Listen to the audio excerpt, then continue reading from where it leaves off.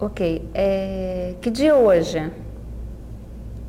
Hoje é dia 15 de março de 2006. Quando será a festa da Maria? Será no sábado, dia 19.